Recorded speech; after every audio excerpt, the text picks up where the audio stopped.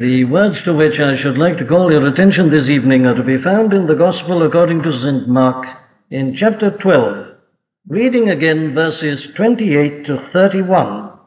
Verses 28 to 31 in the 12th chapter of the Gospel according to St. Mark. And one of the scribes came, and having heard them reasoning together, and perceiving that he had answered them well, asked him, "Which is the first commandment of all?" And Jesus answered him, "The first of all the commandments is, Hear, O Israel, the Lord our God is one Lord, and thou shalt love the Lord thy God with all thy heart, and with all thy soul, and with all thy mind, and with all thy strength. This is the first commandment. And the second is like, namely this, Thou shalt love thy neighbour as thyself. There is none other commandment greater than these." Now, here is an incident in the life and ministry of our blessed Lord and Saviour that is full of interest. It's a story which tells us of how various types and kinds of people came to our Lord and put their questions to him. Here was a scribe who came, an able man, intelligent man, and a religious man. And he comes like the others, and he puts his question to the Lord. Now, I'm interested in this evening from one aspect and one standpoint only, and that is the way in which this man put his particular question.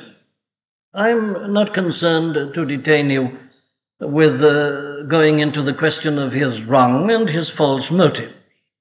There is no doubt at all but that this man, like all the scribes, was animated by a more or less purely theoretical and academic interest in this question. It was their business, it was their profession, in a sense, to be students of the law. And they approached it, as the New Testament makes clear everywhere, in a very theoretical and academic manner. And they were constantly having these disputations with one another. And this was one of the favorite topics. Which is the greatest item in the law? There were about 613 or so items in the law, and this was the great bone of contention amongst them, as to which was the greatest. And therefore there is no doubt that this man came very largely because of this theoretical, academic interest which he had in this subject.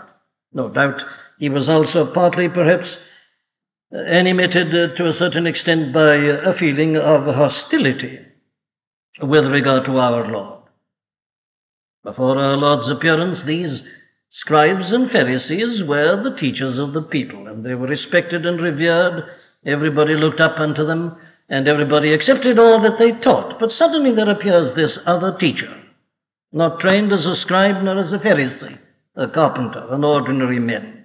He begins to preach, and to do so with authority, and the people crowded after him. Obviously, this was something that the Pharisees and scribes didn't like, and the whole record makes clear how they were moved by envy and jealousy, and by spite and malice, and their great concern was to trap our Lord in his teaching, to trip him up, to have something against him that they could report to the authorities, and thus get him into trouble. Now, there was no doubt that that was also there partly. In other words, he was out partly to tempt our Lord. But I say, leaving all that on one side, that really doesn't matter. The thing that really matters, and to which I want to advert in particular this evening, is, as I say, the form of this man's question, the way he puts it. Which is the first commandment of all? Which is the most important? Which is the central one? Which is the pivotal one? Which is the commandment that matters and counts above all others? Now, that's the question. And of course, we are still more interested in our Lord's answer to the question. If ever a man was taken by surprise, it was this clever scribe. He never anticipated that he was going to get the answer which he got. Our Lord in his answer surprises him, astonishes him, and corrects him and all the company to which he belonged. Our Lord gives, by way of answer, a perfect summary of the law of God. The man comes and says, which is the first? Very well, says our Lord, I'll answer you. And what is important for us, and on which the thing on which we must concentrate tonight, is this: the order in which our Lord gives his answer. He said, you ask a question, which is the first commandment of all. Jesus answered him and said, the first of all the commandments is this. Now notice, this is the first. Hear, O Israel, the Lord our God is one Lord. Thou shalt love the Lord thy God with all thy heart and all thy soul, with all thy mind and with all thy strength. This is the first commandment. Then he goes on, and the second is like, namely this: thou shalt love thy neighbor as thyself. Now, here's the thing I want to hold before you: the order in which our Lord places these two things. Why am I calling attention to this? Well, I'm doing so, of course, because here our Lord deals with the great question that is being put today. The world is always putting these questions. It has its varying reasons, again, for doing so, exactly as we've seen in the case of the scribe. People have their different motives, but there is a sense in which everybody is putting this same kind of question at the present time. And the question is this: what is wrong? What is really the cause of all our trouble? Now, they discuss the particular problems, and it's right that they should be doing so. But I think that more and more, the more thoughtful people are coming to ask this great question: what is wrong? Where do we start? It's obvious that there's something wrong, and something terribly wrong, and that in spite of all the efforts of the statesmen and all others, the things, instead of getting better, are going from bad to worse. And people say, now, what we want to know is this: what is the cause of trouble? What is the first principle in all these matters? And I want to try to show you this evening how our Lord's answer is still the same. He answers the question. If the world turns to Christ and puts its question, he will still give the same answer. And I want to try to show you that as he surprised this scribe and the company at that time, he still surprises the modern men. His answer is always the unexpected. It's never what man thinks he's going to give. It's always the exact opposite. He surprises us, he confounds us, he corrects all our thinking, he shows how wrong it is, he cuts right across it, and he brings us invariably to the one and only thing that really matters. Now, that's what he did with this scribe. And I want to show you how mankind, the intelligent portion of mankind in particular, is amazingly like this scribe still. And what our Lord shows, of course, is this: that we are not as clever as we think we are. And that one of our main troubles is that we are always in too much of a hurry. We want to have shortcuts. We want to do things in our way. And we don't understand why it can't be done. Our Lord shows us that, well, I say we're always in too much of a hurry. We are not as clever as we think we are. And he brings us to see that there's only one answer. It's his answer. We've got to believe him. We've got to take his answer as it is. And if we do so, we shall solve our problems, because he always deals with that which is basic and fundamental. Now then, let me try and show you all this. Applying our Lord's teaching, it was true then in this particular form, it's equally true tonight as mankind facing this great problem, because that is the meaning of this question: which is the first and the greatest commandment of all? The teaching of the Pharisees and scribes was that life is only made happy and joyous in this world as we keep the commandments of God. Therefore, the important thing is to know which is the commandment, the first greatest commandment, and then all the others that follow. Well, now, the world is still, I say, facing that same question, that same problem tonight. What is the cause of our troubles? What have we got to do? What's the thing we should be concentrating on? Now, you can see how important this question is. The world is full of institutions, full of organizations, designed to deal with and to help and to solve the problem. I needn't weary you by mentioning them. Once we had a League of Nations and League of Nations Union, now we United Nations and all kinds of subsidiary and ancillary movements and organizations. The world has never been so busy in trying to get at the root cause of this problem and to put things right. But we're still in terrible trouble. Why? Well, now, I think that here we're given the answer, and I want to hold it before you. So I'll put it in the form of some 3 propositions. Here's the first. The world is as it is tonight, according to our Lord's teaching, because it has got its priorities wrong. Now, I'm speaking in the modern idiom, am I not? Here's the great slogan of today: get your priorities right. That's what the world believes in, so it tells us that it's no use unless you've got your priorities right. Well, of course, I agree entirely. The gospel agrees entirely. Our Lord agrees entirely. Indeed, I would say that you can sum up the whole message of the Bible in those terms. The Bible is a book which teaches us how to get our priorities right. Why? Well, because we are in trouble, because we've got our priorities wrong. That's the whole difficulty. And that's the very point you see that he deals with here. Now, I needn't waste your time. You're an intelligent people. Everybody must surely agree about the importance of this great principle of getting your priorities right. If a man doesn't get his priorities right in his business, he'll soon be bankrupt. You must start with certain fundamental things. You mustn't get lost in a number of details. Hold on to certain fundamental principles. There are certain things which are postulates, they're axiomatic even. You mustn't argue and debate about them, there's no need to. Put them down, start with them, never get away from them. Get your priorities right. Right in business, right in professions, right everywhere throughout the whole of life. Very well then. What's our Lord's teaching? Well, his teaching is this: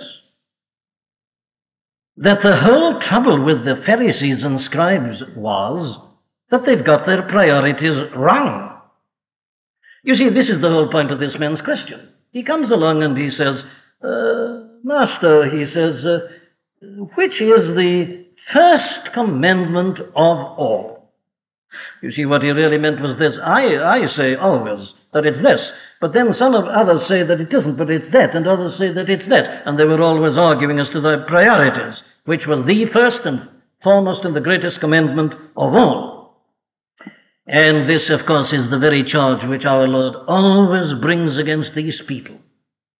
He puts it very explicitly on another occasion to them in these words: You Pharisees, he says, you tithe mint and rue and anise and cumin, and forget the weightier matters of the law, love and justice and righteousness.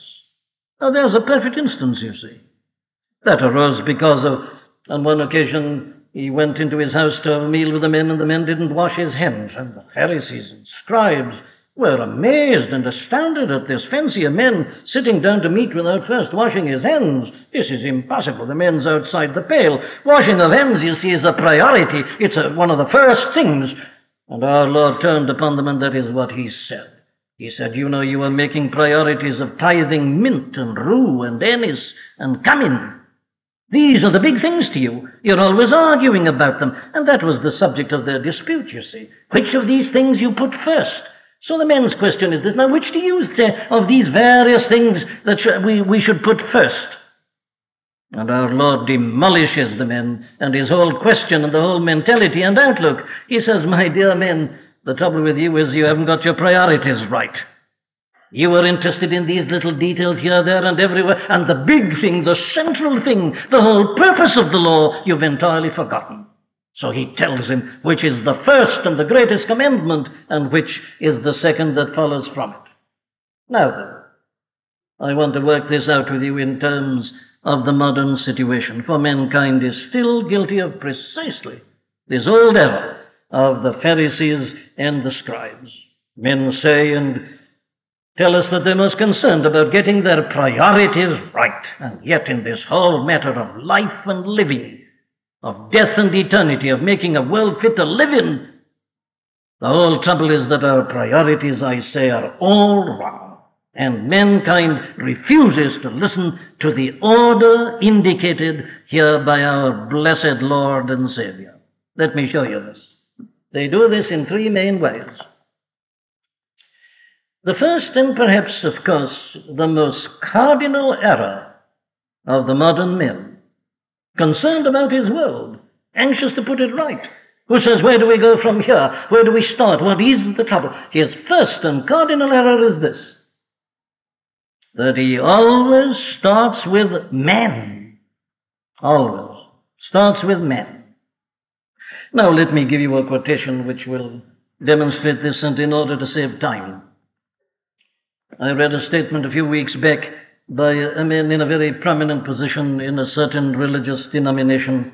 He was delivering a presidential address, and this is what he said, having made some kind of scoffing remarks against the old evangelicalism that was concerned about personal salvation. He said, the supreme question, the great problem in the world today is to discover how to reconcile man with man.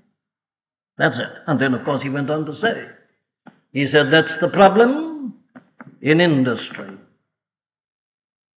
capital and labor, employer and trade union, Congress and government. How can you reconcile these things? People pulling at cross purposes. See it, he said, in the international sphere, mentioned Vietnam, talked about the color problem, South Africa, America, parts of London, Smethwick. He mentioned all these things, and having given the usual list, the thing that you see day by day in the newspaper, the war between India and Pakistan hadn't broken out at that time, but he would have added that if he was speaking a week ago. But these are the things you see, and having given you a great list, you say, now, the first great problem, the central question is this, how to reconcile man with man. Well, there's only one answer to give with it. That is not the first question. And a man who thinks it is has got his priorities wrong. That isn't the first thing. That isn't the supreme thing.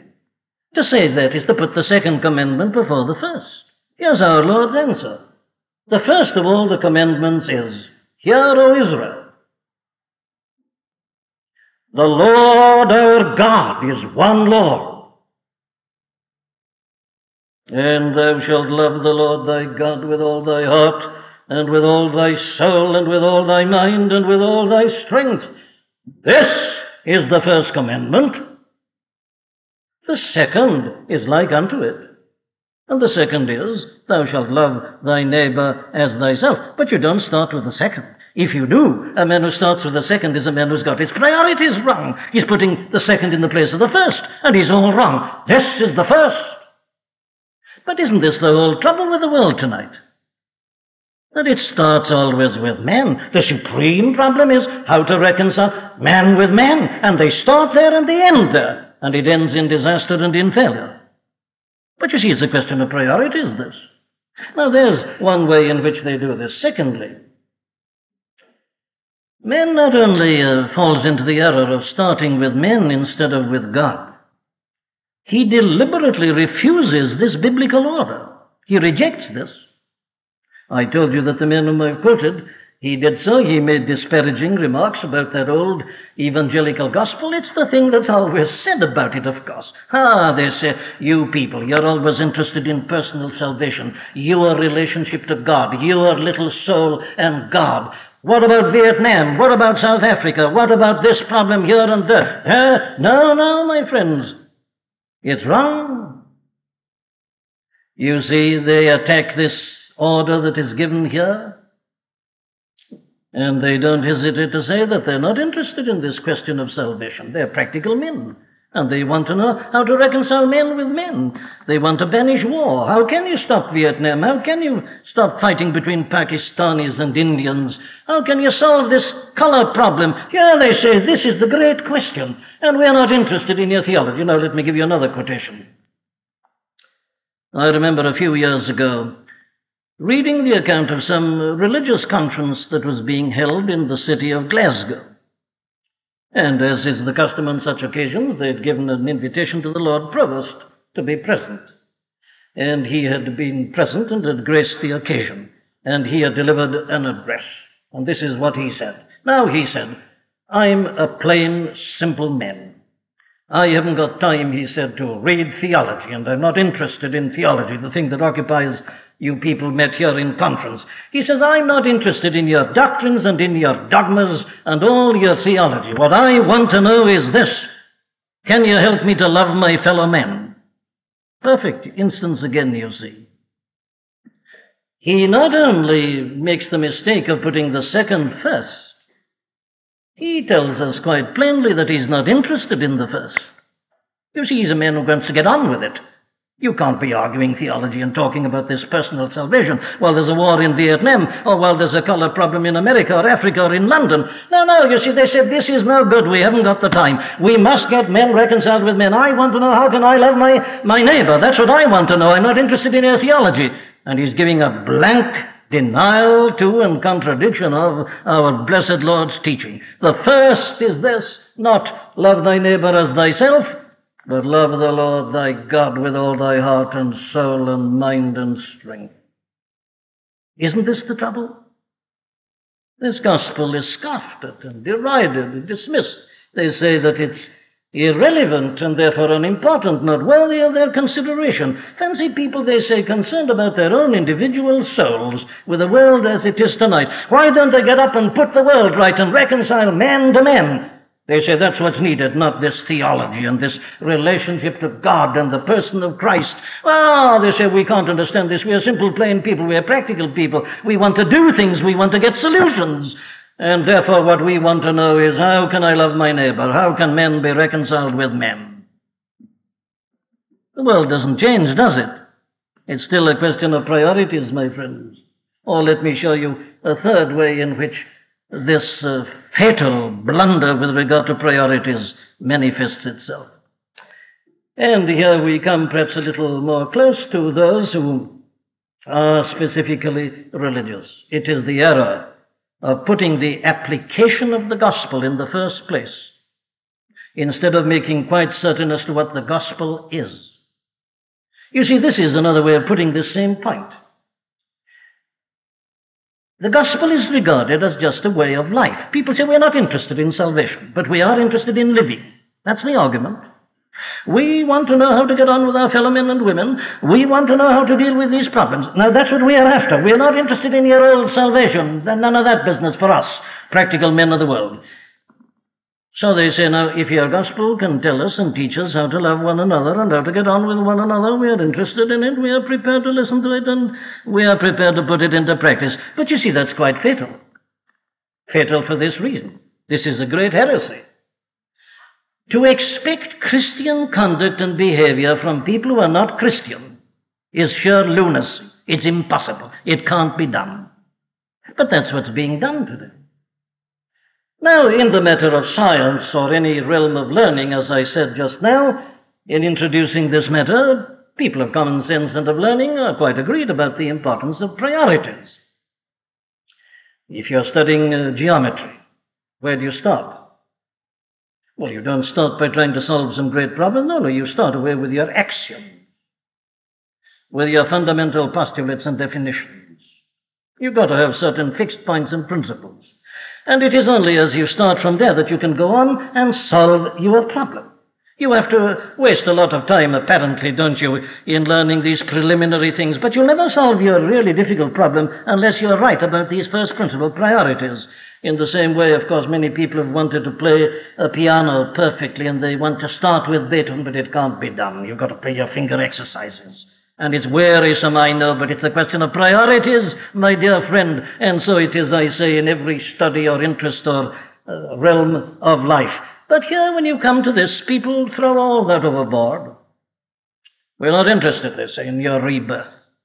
We're not interested in your salvation and Christ dying on a cross in order to reconcile. We're not interested in that. Really, they say the world is in too terrible a state to be bothered with that kind of thing. What we want to know is how can men be reconciled to men? That's what we want to know. Give us that teaching and we'll put it into practice. You see, they're putting the application before the gospel. They're expecting Christian conduct and behavior without knowing what a Christian is. Isn't this a question of priorities? Surely this is a question of first principles. We are concerned, my dear friends, with sheer definition. And now I'm saying, and this is my whole argument this evening, that the world is as it is tonight for this simple reason, that mankind has got its priorities all wrong. It's putting this, that, and the other in the first position. They have their different views, as the scribes argued amongst themselves as to which is first. But the point is they're all wrong. They're all putting something that isn't first into the first position, into the prior position. And, of course, the world as it is tonight is proving this before our very eyes. Whatever charge may be brought against the modern men and the modern world, they can never be charged with not having tried. The world has never been so busy in trying to put itself right, but all the efforts come to nothing. Isn't it time that mankind woke up and came to Christ and said, which is first? We're ready to listen, we're ready to submit. And my appeal tonight is to everyone listening to me to do this very thing. Now, I'm not only concerned about the larger issues, I'm concerned about your personal life in exactly the same way. Is your life in trouble? Is your life in a mess? Did you come into this service because in some shape or form you're unhappy and cast down and feel that you're in a muddle and don't quite know where you are? You've been trying to put yourself right and you've read books and you've attended cults and done various other things and you've come here. Well, my dear friends, the same answer has to be given to you. Whether it's personal or whether it's in the larger sphere, the answer is still the same. Nothing matters except priorities. If you don't start with the first question, you can't possibly arrive at the true and the right solution and answer to the problem. Very well then, I say the world is demonstrating tonight that man has got his priorities wrong. But I don't want to leave that merely as a blunt assertion. In that way, I want to prove it to you. I want to prove that what our Lord says is right. I'm here to show you that the Bible alone is the answer to the problems of men, whether individual or collective. I want to show you that the world, therefore, in the second place, must be as it is because it has got its priorities wrong. I'm not merely saying that it is as it is because it's got its priorities wrong. I'm going to prove to you that it must be wrong. It must be as it is because they're wrong, and always will be as it is until it gets its priorities right. Let me show you this. Why must this inevitably lead to the modern confusion? Well, here are some of the answers. The first thing, of course, and this is in many ways the problem and the tragedy of the modern world. There is no authority. There is no standard. Somebody said not long ago, a great thinker, he said this, the modern society, he said, is a fatherless society. He meant that there was no recognized authority. There was no head. There was no one to whom you can turn. There was no one to exercise discipline. A fatherless society. And that is the trouble. There's no authority. There's no ultimate standard. Everything today is in terms of man's opinion. What a man thinks.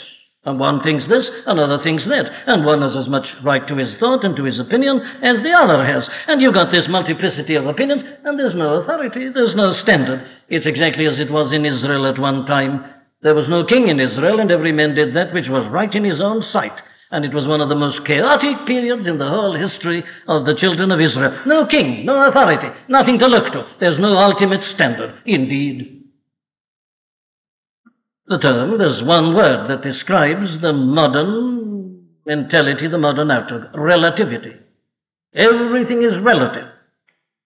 There is nothing standard, they say. There's nothing absolute. God has been dethroned. Man's opinion, even on God, man's opinion on everything, this is the standard. But you see, it's relative. And because of that, in a sense, it is always something that is subject to change. And this is the thing the modern man seems to delight in. He says, of course, people believed so-and-so at one time, and with their knowledge and their light, it's the only thing they could believe. But by today, of course, we know. We've got so much more knowledge, we know they were wrong, and this is what we believe. Yes, but remember, you've got to follow that argument on. It is equally certain that in 20 or 30 years' time, the people then in control will say that we were wrong. Of course, they say poor things. They couldn't say anything else at their time. That's all they knew. But now, we know. So we must be wrong. Everybody's wrong, and they'll be wrong, and all will be wrong. It's relative. It's a sliding scale. You've never got any standard. That's why the world is as it is. Is there such a thing as right and wrong? Is there any meaning to the category of morality? Are you right in saying a thing is immoral or amoral? Are there any standards in any respect?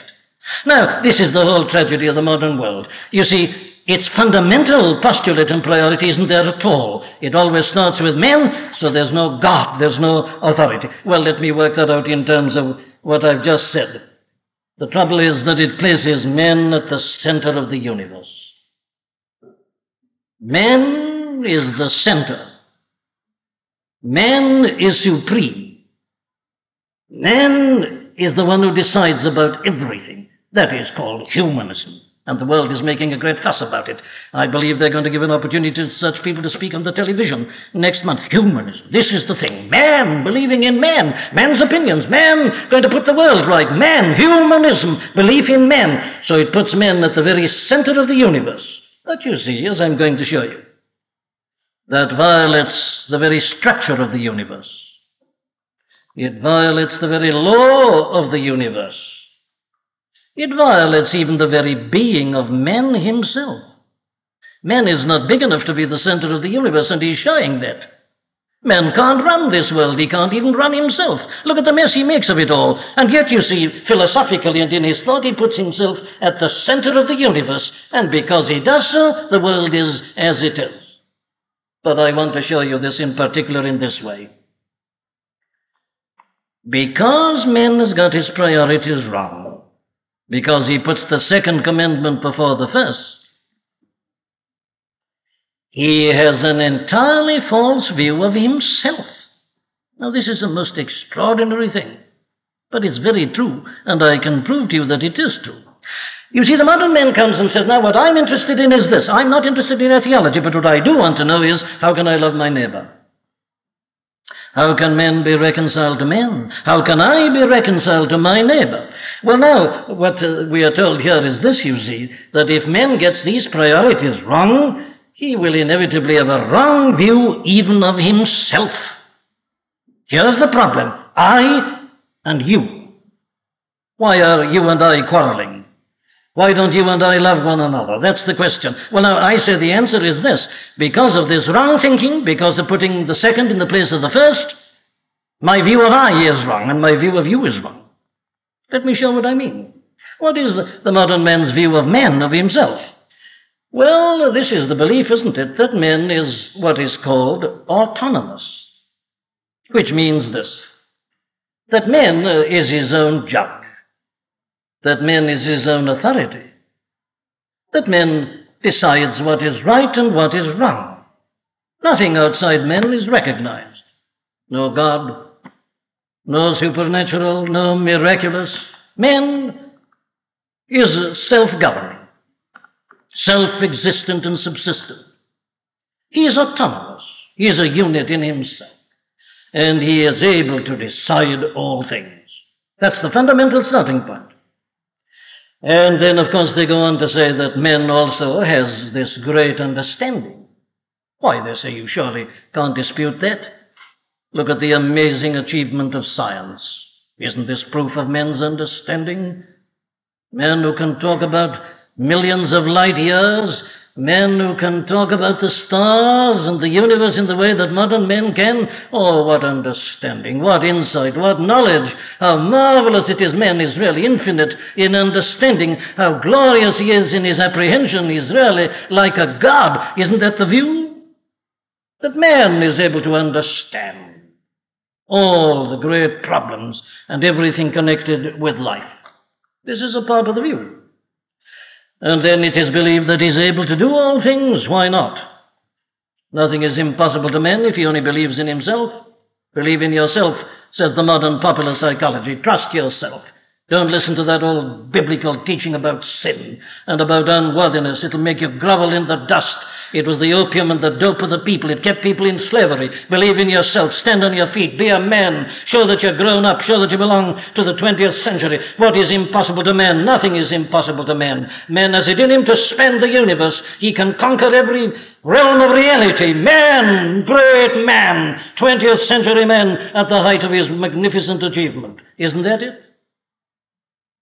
That's his view of himself. He's always praising himself. The newspapers are full of this. They're always praising men. And, of course, as the result of all this, man is always right. I mean by that I'm always right. Of course I am. I can't be wrong. I live with myself, and I couldn't live with myself unless I believed I was always right. And so man is proud. He's self-conscious. He's self-satisfied. And not only that, of course, he's assertive, and he is greedy, and he is jealous and envious. But you see, he doesn't recognize all this. Man says that he's all right and he's capable. He doesn't want your old gospel, which tells you you need to be saved, you need to be born again, that you're a miserable sinner. Not at all. I'm a man, he says, and I've got a brain. I can think, I can reason. And as if I apply my mind to the problem and put my will and my back into it, and if only I can persuade people to join with me, we'll put the world right. We'll solve all the problems. We'll reconcile man to man. That's the argument, the capacity and the power of man. Now, I'm putting it to you that our troubles are due to that man has got an entirely false view of himself. And then, of course, I must add hurriedly to that he has an equally false view of his neighbor. Isn't this the whole trouble? I think that my neighbor is different. The trouble is always with my neighbor. It's Pakistan. No, it says Pakistan, it's India. But India says it's Pakistan. That's always the trouble, isn't it? I'm right, you're wrong. Now, there must be something wrong somewhere, mustn't there? Is my neighbor so different from me? Have I alone understanding and knowledge and insight? Have I alone integrity? Am I alone right, and am I always right, and is everybody else always wrong? But isn't that the view? You see, that's been the trouble in the world throughout the whole of history. I'm right, he is wrong. I'm somebody, he's nobody. Jews and Greeks. Read your New Testament. How the Jew despised the Greek, the barbarian. He divided his world into Greek and barbarian, into Jew and Gentile. The Jew was right and the Gentile was all wrong. But then, of course, the Greeks, you see, they had their division. The Greeks, the sophists, the intelligent, philosophically minded people, and the barbarians, the ignoramuses, wise, unwise. You see, the world has always been doing this, and that's why the world has always been what it has been and what it still is tonight. Where do wars come from? Why is there ever a personal quarrel between two people? Why are there family quarrels? Why are there quarrels in different sections of the community? What's the matter with capital and labor, or employers and workmen? What's the matter as between the managers' organization and the trade union? What's the trouble? Why? Well, it's always this, isn't it? I'm right, he's wrong. No, says the other, I'm right, he's wrong. Here it is. We've got wrong view of ourselves and an equally wrong view of our neighbors. And that is why, you see, the world is in this present predicament and trouble. And it's all a matter of priorities. Why have we got this false view of ourselves? Why are we always ready to defend ourselves and to prove that we're right and to prove the other's wrong? And why does he always do the same? You know, my friends, there's only one answer. It's a question of priorities. We've got our priorities wrong. Our view of ourselves is wrong. Our view of others is wrong. The fact is we're all alike. We're all one. And it's because we all are alike and are all the same that the world is as it is. That's where your wars come from in any shape or form. Let me put this then in the form of my last principle. There is only one way whereby men can ever be reconciled to men. Only one. It is, I say, by getting your priorities right. You can multiply your institutions and your organizations. You'll never get peace amongst men until mankind comes and puts its priorities right. What is it? Not to start with your neighbor, but to start with God, which is the first and the greatest commandment of all. And it isn't a tithing of mint and rue and anise and cumin. It isn't just dealing with this problem or that problem, or all the various nostrums that are being offered. What is it? Oh, there's only one thing, and it's the message that runs through the Bible from the very beginning to the very end. Every one of us individually has got to start by facing God and by listening to what He has told us about Himself and about ourselves, and supremely and especially in His only begotten, dearly beloved Son, our Lord and Savior, Jesus Christ. This is the only way home, my friends. It may seem to you a roundabout way. It's the only way. You cannot get right with your neighbor until you're right with God. This is the first and the greatest commandment. The second is like unto it, but it's only second. Thou shalt love thy neighbor as thyself. Very well, then, we've all got to start with this first fundamental question. Oh, how often have I said this from this pulpit in some shape or form? If you and I want to understand the problem of Vietnam tonight, if you want to understand the problem of South Africa and all these other things that are so constantly being discussed, you know the way to do so. It's to start with yourself. And once you've understood yourself, you'll understand all these things. What's a country? It's a collection of individuals. Why does the country do such and such a thing? It's because as individuals we do such things. That's the whole trouble. You just start with yourself.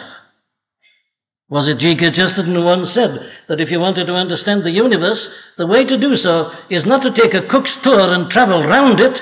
He said, I think it was to study a cabbage in your garden. Well, there's a profound truth in that. You needn't travel all around the world and read the experts on these problems. It's unnecessary. You start with yourself, and you'll soon understand every single one of these great questions and problems. It always comes back to this, the individual face to face with God. This is the first commandment of all. Hear, O Israel, the Lord our God is one Lord. And thou shalt love the Lord thy God with all thy heart, and with all thy soul, and with all thy mind, and with all thy strength. What's he mean? Well, I'll summarize it for you. It means this. Man is a creature. Man's not the creator. Man's not the center of the universe. Man is a created being. He's been placed in a world bigger than himself. He's a creature, and he's under God. And all our troubles really emanate from the fact that we don't realize that and don't know it, but it's the truth. Man is a small and a finite being. Oh, how small he is. He talks big, but oh, how small he is in this vast universe, and how ignorant he is. Do you know yourself? Does man really know and understand men? He doesn't. He can make these great discoveries, but oh, his ignorance of these fundamental things. I read, I think it was on my holidays, not this year, but last year, a most interesting book, which dealt with the whole question of creation, as it were, not biblically, but this whole art of creation. And I was astounded there to find this man demonstrating a thing that I'd never thought of before. he pointed out and was able to prove it, that nobody can understand a laugh. Have you ever thought of that? Now, you see, you can split the atom, can't you? And you can do wonders. Do you know why you laugh? What makes a man laugh? What is laughter? Nobody can answer that question. And here, you see, I could give you many other illustrations. These fundamental questions, the things that make life, the things that are vital in this whole matter of our personal relationships and reconciling men with men. Oh, how terribly ignorant we are at that most vital point. Man is a small creature, he's a finite being, and he's an ignorant being, and he's a dependent being. Now, of course, a man who sees things properly, he sees this. Take the 8th Psalm. Oh, says that man, when I consider the heavens and the works of thy fingers, the sun and the moon and the stars which thou hast ordained, what is man? What a little creature he is. How small he is in this vast universe, traveling through it, not understanding it, subject to forces that he can't harness. Man, the moment you face God, you begin to realize that you're but a creature. You're not the center of the universe. Everything doesn't revolve round about you. All the planets, all the cosmos is centered round that ultimate being, God. The Lord, you are God. And the moment you face him, you realize your creaturehood, your creaturely character. But not only that. You realize what a failure you are. How? Well, you haven't loved God. You were made in order to do so. The chief end of men is to glorify God. And man is meant to love the Lord his God with all his heart and all his soul and all his mind and all his strength. But we haven't done so. We are failures, miserable failures. Here we are in this great universe, and it's made by God, and he's over all. And by nature we're ignorant of him, and we don't know him, and we don't love him. Oh, what failure. With this possibility of communing with God and having fellowship with him and knowing him and enjoying him, we haven't. Oh, what wretched failures we are. And we've not only failed to love God, we don't love our neighbors. That's the very problem we are discussing. How to reconcile men with men. It's no use boasting about these wonderful scientific achievements if man can't live with his neighbor, if man is fighting his own neighbor, his own brother. He's a dismal, disastrous failure, and that's what he is. The world is proving it. And our failure to live a righteous and a just and a true and a clean and a holy life according to God's holy law. Are you proud of society? Are you proud of the nightlife of London? Are you proud of these robberies by violence and theft and divorces and all that's going on? Is this something to be proud of? It's the failure of man, my dear friends, and a terrible failure it is. Man behaving like a beast and worse. The moment you face God, you begin to realize this. You're getting a true view of yourself, you see. You've got to start there. There'll be no peace between men and men if I've got an inflated and a wrong and a false view of myself. I've got to realize my failure, and then I realize further that I'm guilty. My conscience tells me that, but I try to silence it. But the moment I face God, I've got to listen to my conscience. I know that my conscience is speaking the truth. And when I come to this point, I know that I'm a wretched failure. And I'm afraid to die, and I'm troubled by thoughts of that country from whose bourne no traveller returns. This is the thing that paralyzes me, and I'm unhappy. This is man. He's an unhappy creature in this great universe, and he doesn't know where he is, nor what to do with himself. And then you go on looking at God, and you realize how helpless you are. And oh, how helpless man is by nature. Tell me, can you change yourself? Can you change yourself? Can you get rid of that temper? Can you get rid of that awkwardness? Can you get rid of your hatred and jealousy and spite and envy and malice? Can a man change himself and give himself a new nature? What hope is there of reconciling men to men until men have new natures? That's our trouble. You see, I'm right, he's wrong. Well, what's the trouble? Well, we're both wrong. And we both, therefore, must have terrible natures that ever makes us think we are right and that the other one is wrong. Man is completely helpless. He cannot change himself. He's been trying to. And he's put great assiduity into this. Education, culture, development of all these resources. But a man cannot change man. You can make him highly educated. It doesn't mean he's going to be a saint. It doesn't mean he's not going to be a drunkard. It doesn't mean he's not going to be an adulterer. No. You can't change man. It can't be done. A wise man says it in the Old Testament. That which is crooked cannot be made straight. And the modern world is proving that. But man can not only not change himself, he can't find God, and he can't love God. He can't love his neighbor. Man is completely helpless. And if only mankind could see this tonight, that the very story of the world and these political conferences that are taking place this time of the year, this year as they always do, and they suggest this and they suggest that, and they'll attack one another. The point is they're all the same, every one of them, animated by the same motives, arguing like the scribes and the Pharisees about mint and rue and anise and cumin, and missing the great central thing of the law, the love of God and true righteousness. The problem of mankind is not political, it's spiritual. It is man's relationship to God. And here he is in his utter helplessness. Change your government, it won't change the conditions, because it doesn't change man. And man is helpless, he can do nothing, and he cannot escape the wrath that is there over his head. And you know, when a man sees that, and he only sees it face to face with God, he's humbled to the dust. He is humiliated. He sees that he's a pathetic object, that he's striding about the world as if he was some great one, but he's not only small and finite and ignorant, but he's vile, he's foul. Nothing good dwells within him. He's rotten at the center, and all his troubles are due to this central rottenness. And he discovers this not only to be true about himself, he discovers that it's equally true of his neighbor. It is true of all men. All have sinned and come short of the glory of God. There is none righteous, no, not one. Indians, Pakistanis, English, Welsh, Irish, Americans, don't care what they are, they're all the same. We're all sinners, we're all failures, we're all self-centered, we're all selfish and jealous, we're vile, we're all rotten, all of us. But nothing ever brings a man to see that,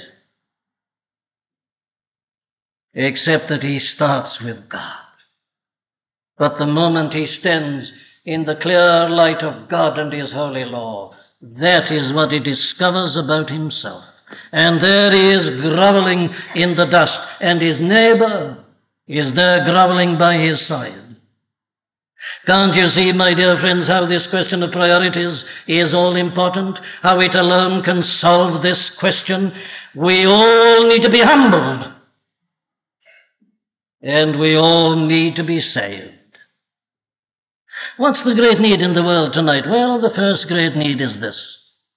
Having seen ourselves as we are, in the light of God and his holy law, we all realize our first need is forgiveness. And then we need a new nature, a new heart, a new outlook, a new understanding. We need new strength, new power. We need to be completely changed. We can't do it. But you know, this is the whole message of the Bible. It's the central message of the gospel. That God so loved the world that he gave his only begotten Son for people like us. God has sent his Son into this world and to the cross on Calvary's hill in order that the real cause of our trouble should be put right. We need to be reconciled to God. We need God's blessing. The world is as it is because it's living outside God, and God has handed it over to a reprobate mind. He's allowing it to stew in its own vileness. The clever modern world that says it can get on without him, God is saying, get on then. And that's what he's saying tonight, get on without me. And this is the world that you're making for yourselves as you're trying to get on without me. No. Man needs to be reconciled to God. He needs forgiveness. He needs this new start, this new life, this new nature, this new outlook, this new strength. And blessed be the name of God, it is the thing that is offered us. The speaker here answering the scribe is none other than the very Son of God. What's he doing in this world? Why has he come here? Has he come here because we are so good? No, he's come because we are so bad. Has he come to praise us? No, he's come to save us. Why has he come? Why did he go to the cross especially? There's only one reason. He died that we might be forgiven. He was innocent. He was pure.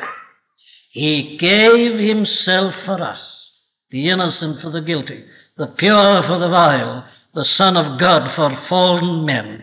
He's taken all our troubles upon him. He came to reconcile man first to God. And then, and only then, to reconcile men to men. The first and the greatest commandment is to love God with all your heart and soul and mind and strength. The second is like unto it, thou shalt love thy neighbour as thyself. You see, my friend, you'll never be able to do the second until you're right on the first. And there is only one way to be right on the first. It is to realize your utter, your absolute, your complete failure and your entire hopelessness. And then it is to see and to believe that Christ, the Son of God, died that you might be reconciled to God, that you might become a child of God, a son of God. You might have a new nature. You might be born again. You might start living in a new way. It might be said of you, if a man be in Christ, he's a new creature. All things are passed away. Behold, all things have become new. The Indian sees the Pakistani in a different way. And I see my neighbor in a different way. I've got to see myself as I am. I've got to see him as he is. I've got to be sorry for myself and him. I've got to see that I need this act of God, that he needs it. My whole attitude is revolutionized. For the first time in my life, I'm sorry for my neighbor. I'm sorry for him. And I long that he may have what I have had. I long that he may have this new nature that can make him love me instead of hating me, as now I love him instead of hating him. And you see, I'm given the most glorious and the most wonderful motive of all, and it's this. My neighbor sins against me, and my instinct is to say, like the men in the parable in Matthew 18 that I read to you at the beginning. You remember the men? He owed his master, his king, a certain amount of money, and it was an enormous sum of money. And the master said, well, very well, you've got to be punished. I'm going to throw you into prison until you've paid me the uttermost farthing.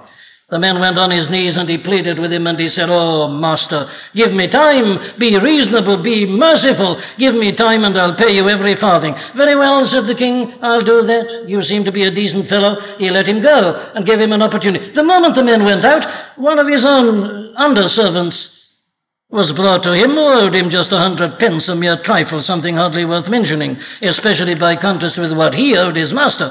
And he took him by the throat. He said, you've got to pay me every farthing. And the man went on his knees. He pleaded, oh, have mercy. Give me time and I'll pay you every... Not a bit of it, he said. Throw him into prison. I must have every farthing. And do you remember our Lord's comment on that? Now, this is how I'm using it. There is only one thing that will enable a man to forgive his neighbor, and that is to know that he has been forgiven. When nature, the natural man, rises up and says, I'm entitled to this, I must have the uttermost farthing, he's wrong, I'm right, he owes me this, I must have it. The moment he says it, a voice speaks within him. Who are you to say that? Consider what he owes you. Then do you remember what you owed him? He freely forgave you all. May God bring us all, if we haven't done so already, to see this great priority. And having seen it, to admit our utter, abject, complete failure. And then submit ourselves to the Son of God, who died to solve our problem and to reconcile us to God, and to make it possible for us to love our neighbor. Amen.